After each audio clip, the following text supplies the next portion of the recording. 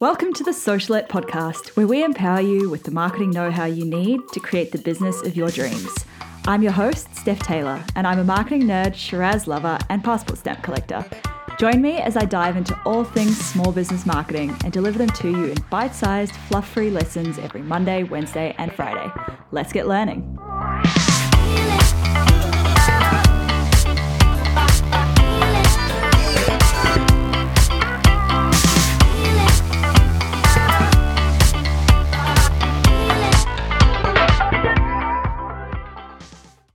Hey, welcome back to the Socialette podcast. This is episode 55. Last episode, we looked at 5 massive mistakes you're making with your Facebook ads. If you missed that one, make sure you head back to the last episode and listen to that, mistakes number 1 to 5. This episode is part 2, so some more mistakes that you're making with your Facebook ads that you probably don't realize you're making. Before we get stuck in, I want to let you know that I've reopened enrollments for my Facebook Ads That Flourish course. In fact, it's not even really a course. It's a complete step-by-step system that fills your email list with the right people, transforms them into raving fans, and nurtures them into paying customers or clients on autopilot. If you've been enjoying these episodes on Facebook ads this month, this is the perfect next step for you to start finally seeing some results from your Facebook ads and start growing your business on autopilot.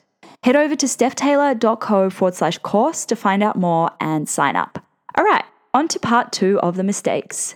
So, mistake number 6, you're targeting the wrong people. Your Facebook ads targeting isn't something that you'll get spot on straight away. It takes a lot of testing, measuring, and adjusting to get it right.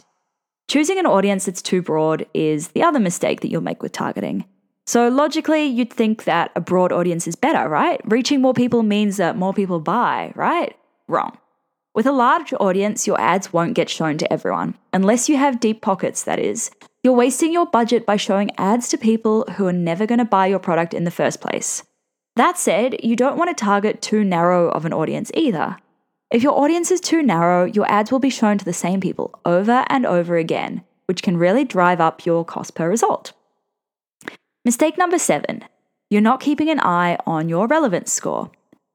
What is a relevance score, you ask? Well, it's Facebook's way of telling you whether it thinks your ads will resonate with your audience or not. For the sake of simplicity, just think of it as the will your audience give a crap score. If people report or hide the ad, its relevance score will be lower. If people interact with the ad, the score goes up. If the ad achieves its objectives, so if it's more conversions for a conversion optimized ad, or if it's a traffic optimized ad, this is clicks, then the score goes up. So why is your relevance score relevant?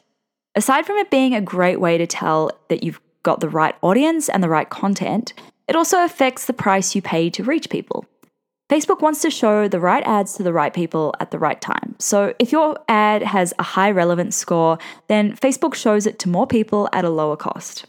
If your relevance score was previously high, but it starts to drop, it's most likely a sign that you've exhausted your audience. So they've been shown your ad a few too many times.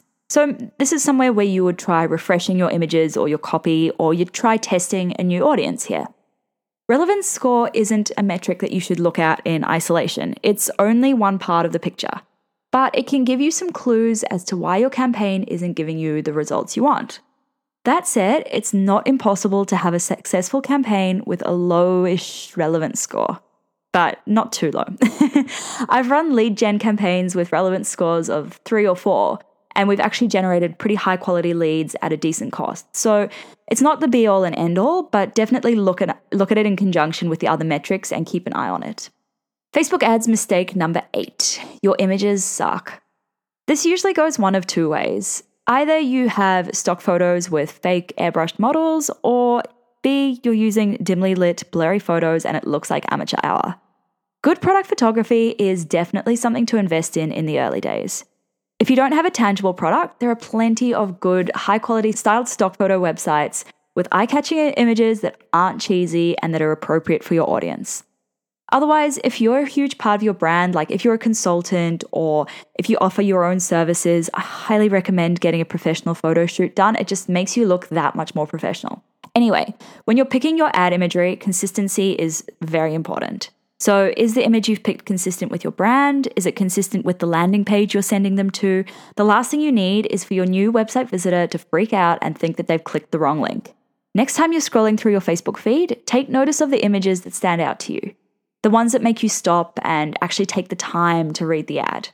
What do you like about them? What makes them stand out? And then how can you apply these concepts to your own ads? Mistake number 9, your ad copy doesn't have me convinced. A nice image and a solid headline might catch your audience's attention, but it's up to your copy to keep it. I don't know about you, but I usually read like maybe 1-2 sentences of each post on my feed, and if it doesn't grab my attention, I keep scrolling. This means you have 1 or 2 sentences to capture your audience's attention and hook them in. Use it wisely and make it count. Mistake number 10, you don't have product market fit. This one is a biggie and it's not really technically a Facebook ads mistake, but unfortunately, it's way too common with entrepreneurs. We're passionate people, we fall in love with our ideas and we romanticize them. When we romanticize our ideas, often we forget to ask our audience if they actually need the product or if they want it. Sometimes when our Facebook ads aren't converting, it's easy to blame the platform. Like saying that Facebook ads don't work for your business, that's fine. But if you haven't tested your product, if you haven't actually gone and asked people in your target audience whether they need the product or if they want the product, then no amount of advertising will help you. And just a side note here, just because people say they want their product doesn't necessarily mean they'll actually put their money where their mouth is. So just make sure that you have product market fit before you start running ads. You can spend a fortune on advertising, but if you don't have product market fit, then you're wasting your time and your money. That's it for this episode and for the entire Facebook ads series. If you're really interested in stepping up your Facebook ads game so you can finally start seeing some real business growth, head to stephtaylor.co/course to find out more about Facebook ads that flourish. Hit subscribe so you can get any new episodes delivered straight to your podcast app without you having to look for them. And if you're enjoying this podcast, please, I would love it if you could leave a rating and a review in iTunes or Apple Podcast. It means a huge amount to me, so love it if you could, please. Thank you. Catch you next time.